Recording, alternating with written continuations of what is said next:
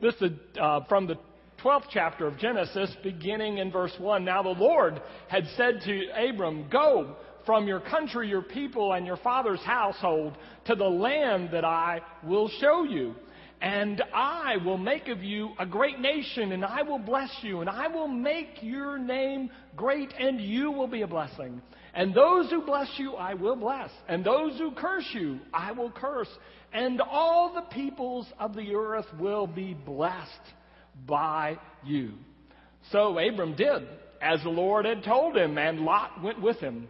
Abram was 75 years old when he left Haran. This is the word of the Lord.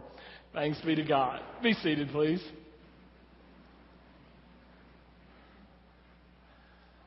Well, I don't know about you, but I was getting a little nervous there when Clarence was telling the children that Abram was 75 and Moses was 80. I mean, none of us is safe. Who knows where God may yet call us? Look at Abram, 75 years old. We know absolutely nothing about his past. All we know is that he was married to Sarai, and they had no children. That's it. 75 years of silence. I wonder why the Bible doesn't give us any more about Abram. Maybe because the first 75 years weren't as important as the last years. Maybe because your past is not important to God as much as the future. Maybe because God is more interested in what you may yet become than in what you have been to date. Oh, there are some stories about Abram that the rabbis tell. One of my favorites is that Abram's father was an idol maker, made false gods. And so Abram was put in charge of selling them. But of course, Abram's heart wasn't in selling false gods to people. So they said, for example, an old man would come and want to buy an idol, and he'd say to him, now, old man, you're too old to believe like this wood is going to come to life. And even if it did, you're so old that it wouldn't make much difference in the years ahead anyway. And the old man would be kind of embarrassed and sheepishly walk off and not buy an idol. Well, it didn't take Abram's father long to figure out that sales was probably not what he was called to. So he put Abram, according to the story, in charge of the room where all the idols were kept. And the story goes that a woman brought a food offering, a meal offering to the idols. And after she left, Abram took a large stick and just beat the crud out of all the statues that were there. Smashed them to pieces, and then put the stick in the hands of the biggest idol that was left. So the next morning, his dad shows up at work and says to Abram, "What on earth happened?" Abram said, "Well, yesterday when I was here, a lady brought a food offering, and I guess all the idols fought over it, and the one with the biggest stick, he won." And his dad said, "That is ridiculous. Everybody knows these are just pieces of wood." And Abram said to his dad, "Then why do you make them?" I love that story. I don't know that it's true, but it reminds me that Abram was so devoted to God even when his family wasn't, and knew there was one God and worshiped one God. And then it also fills me in a little bit of sort of the backstory of his life, because we know nothing. All we know is what he did moving forward. And what he did is this. He answered a call to give up everything he knew. To give up his country, his people, the people he associated with, his friends, and his own family, his father's household, to go. And to go where? He wasn't even told where. Gave it all up just to go to some unknown place. For years, I thought when God called you to something, it would always be very specific. And so my image was God would always say something to me like, "David, I want you to go to Austin." So I'd get on 35 and head that direction. But after reading Abram's story, I think it's more like this. God says, "David, I want you to get on 35 and start driving. And I'll tell you when you get there." And that's Abram. Everything he knew, he gave up to go to a place that wasn't known. But that's not the best part of the story, is it? Look what God promised Abram in this sacrifice. He said this. He said that I will make your name great. I'll bless you. Abram was going to come out ahead in the deal. The only thing we know about Abram going into the story is he was childless, and that was a terrible curse for people because they believed only by children, male children living on, would their name go on, would they be remembered. And God says, you'll be remembered, you're going to have a nation. And then he's told that these friends he left behind, where he goes, anybody that knows him is going to be blessed through him. And then, most amazing to me, he's told, leave your country. And in exchange, Abram is saying, and I will bless all the earth through you. He traded up. Everything he knew, he gave up. And in exchange, God tells him, you're going to get stuff so much better than what you knew before. It's interesting the way a lot of the rabbis look at the story is they see 7 promises from God to Abram. I don't count it like that, but they do. They say, be a great nation, bless you, make your name great, you will be a blessing, I'll bless those who bless you, curse those who curse you, and then the whole earth will be blessed by you. They see 7 blessings. Well, if you know anything about people in that day, I mean, numbers had great significance, and the number 7 meant total perfection from God. So God's saying, you do this for me, and I will bless you so perfectly, so abundantly, in ways that you cannot even imagine. He gave up everything he knew, but what he would come to know would be so much better than what he had known before. And he did it. I thought about that a lot this week, and I wanted to share with you a few things that the Abram story teaches me. And the first thing it teaches me is something I think is probably obvious, but I'm going to say it anyway. Any person of God who's faithful is going to be on a journey. Any one of us who knows and loves God is going to be called in some way, somehow, out of our comfort zone. How do I know that? Because look at the Bible. Anybody significant not get called out of their comfort zone? Just the first 11 chapters of Genesis to get where we are today. Adam and Eve have to leave the garden. Cain has to wander all over the place. Noah gets set adrift in the middle of the flood. And the people of Babel have to scatter. Then Abram is called to this unknown country. Later, Joseph will be sold into slavery out of his country, travel to a faraway country, and save the world from that country. Moses will be called from Egypt to Midian, from Midian back to Egypt, and from Egypt to lead people across the Red Sea. Joshua will pick up the mantle from Moses and lead people into this promised land. And so it goes. And a nation will come together, but then the nation will have to actually get deported, exiled out of Israel into Assyria and Babylon. And then the New Testament, Jesus, called out of heaven to earth. Talk about a journey to be with us. And Paul, called out of Tarsus, Damascus, Jerusalem, picket, and sent to what was technically known in that time as the ends of the earth. Today we'd call it Turkey. Far Turkey, near the Aegean. Every person of significance in the Bible gets called out of their comfort zone. Why would I think that we would do any less? I remember talking with Scott Hare one day. We did like a dialogue sermon. You may remember it. So he's standing next to me like this. And I said to him, Scott, do you think journey is a good metaphor for the life of faith? And I'll never forget what he said. He said to me, David, I think it is the metaphor for the life of faith. We're always called to go. And where we go often is out of our comfort zone. So I know that we're going to be called. And I know it's not going to be easy. The journey is not going to be easy. It wasn't easy for Abram. It wasn't easy. I mean, he didn't have children. I'll give him that much. But how many times do you think his wife said to him, are we there yet? Are we there yet? Can we unpack the dishes now? I mean, how many times? The journey is never easy. In fact, if you're a Christian, just say goodbye to the yellow brick road. It's just not that easy. Test is difficult. Abram's got to go. The Canaanites are already in the land, we're told. It's not going to be easy. Think about Peter. Remember Peter? a great disciple of Jesus. He's in a boat one day with 11 other disciples, sees Jesus walking on the water. And Peter's kind of comfortable. I mean, as comfortable as a person of Israel can be in a boat, because that's not really their deal. Now, I know he is a fisherman, but that's not where they're most comfortable. And then he sees Jesus and says, if it's you, call me out of the boat to you. And I think that's the deal in the Bible. Jesus is always outside of our boat. That's always where he's calling us. That's always where he is. If you want to be where Jesus is, you're probably going to have to get out of your boat. You're probably going to have to take some risks and answer the calls that come. And they'll be difficult. But I can promise you, just as difficult as the journey may be, it always is a blessing. Look at all the blessings that come to Abraham. Look at the blessings that come to anybody who knows Abraham.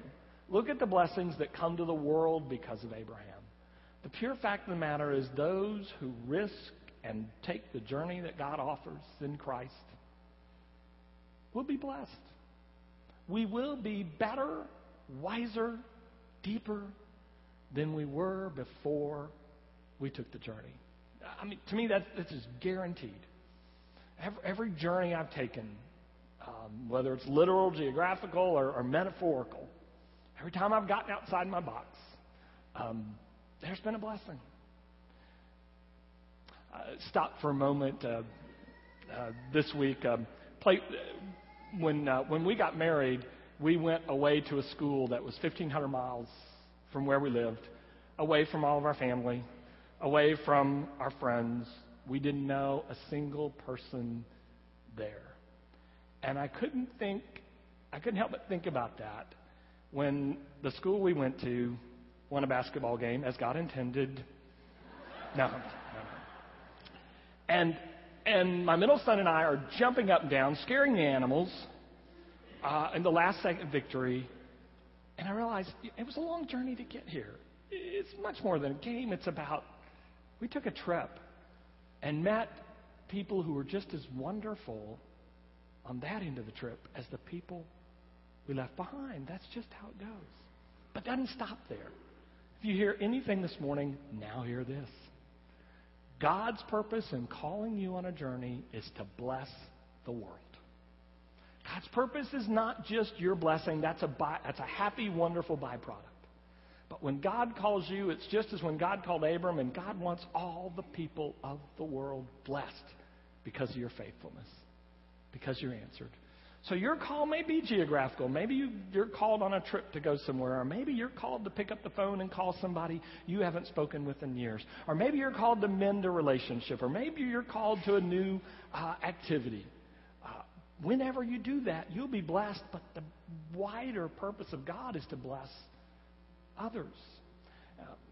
One of the commentators on Genesis said something, and I'm not going to capture his brilliance. I wish I could, but here, I'm going to try this. He said, one thing we know about Abraham is he was vertically exclusive. By that, it meant that he only worshiped the true God. He was completely sold out and devoted to this God. He would go where this God sent him, do what this God told him to do. He was vertically exclusive. But then, said the commentator, he was horizontally inclusive. Devoted completely and fully to God, he blessed everyone around him. You see, there's a thinking that's out in the world today that says anybody who's, may I use the word, fundamentalist, quote unquote, anyone who's exclusively, passionately devoted to God or their God or whatever, is by definition going to be a holy terror to everybody else around them. That the more they love God, the more they're going to hate people who don't love their God. Well, I can tell you is biblically that's false. That is not what happens to Abraham. God calls Abraham to that exclusive devotion. Leave everything behind, come with me. And what does Abraham do? Blesses the entire world. The more we're devoted vertically, the more loving we should be horizontally. That's the biblical truth of the matter. The world is blessed because of our journey. And then, as a byproduct, we're blessed as well. I have to tell you that I believe that journey is metaphorical as much as geographical. But in my case, it has been geographical. A number of years ago, about 6 years ago, I felt that God was calling me to go to Africa, which is just kind of weird because I never had any desire to go to Africa. You know, when they'd show those pictures of children starving in Africa, I turned the channel. I couldn't look at that. Never saw myself there. But in 2006, Dinah and I went. And we went to West Africa, and we went with some great people who were doing great work in orphanages. And it was wonderful, but nothing really clicked. And I got home and thought to myself, I missed that one. I guess I really wasn't supposed to go to Africa. 2 weeks and a fair amount of money, and I learned a lesson. And then 3 years later, with Clarence, God calling through him, I ended up in Burundi, as you probably know, one of the 5 poorest countries in the world. 21 wonderful orphan girls we take care of, a struggling denomination we're trying to get started. And that clicked. And what I finally realized was that the first time, I think God just wanted to know how available I was. It was almost like God was saying to me, would you go if I asked you? And I think it was only by indicating my willingness and my family's willingness and your willingness for me to go that I really got to where the call is now in my life.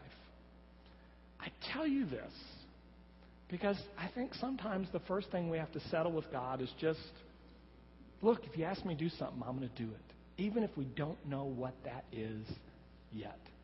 One of the things you're going to find in your bulletin this morning is a card. And I'm going to invite you to take a moment and look at this card. This card invites us to think about where God might be calling. And there are 2 questions. The first one basically is, if you get a sense, and maybe you've had it for some time, that God is calling you in some new direction, asking you to get out of your comfort zone in some way, and you know what it is, I hope you'll fill that out. But maybe you're thinking, well, I don't really understand the sermon, or I understand it, but I don't really think I'm being called to anything specific. Would you be willing if you were called? Can you send that signal that says, you call me, I'll do it. I'll pick up the phone. I'll drive across town. I'll write the check. I'll extend my hand, whatever your call is. And then this is what I'm going to invite you to do. You probably heard me say this before. In the country where we work, it's very poor. Most of them live on much less than $1 a day. And so when the offering comes on Sunday morning, it's a basket like this. And people come forward, and maybe they were lucky and they transported potatoes to someone else that day and got some money, or maybe they were really fortunate and their family sold a goat, or whatever. They may have something, and so they come and they offer a part of that back to God, and they put their hand in here with what they're offering. But maybe that week, God didn't give you anything. You don't have anything this week. They still come forward, and they put their hands just in the basket as a way to say, God, when you give me something, I'll give it back. I'll give you part of it back. And when I saw that 3 years ago, that profoundly affected me. And so about once a year, I try it with you just to remind me, if nothing else.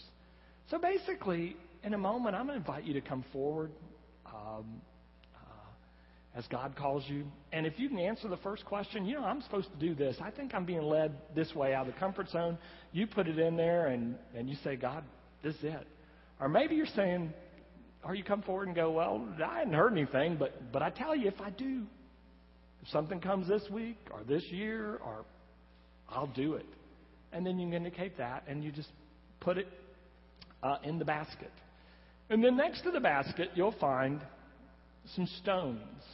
One of the things in the passage that I gave to you but didn't give you the whole thing through verse 8 is you'll find a number of times when Abram at Shechem and other places will build an altar of stones. Stones have tremendous significance. They signal something between us and God. God has moved in some way. We've experienced God. We've heard God, or we've asked God for something and God has answered. And they build an altar out of stones. It is absolutely no surprise that the Ten Commandments are carved on stone tablets. Absolutely, because stones indicate that. So whether you've said, God, I hear you calling me to X, and you put it in the basket, or you're saying, God, if that ever comes, I'll answer. Either way, I invite you to take a stone to remember. Remember what God has said, and you've heard, or to remember what you said to God, and you know that God has heard. So I invite you to take a few minutes as we do that together this morning.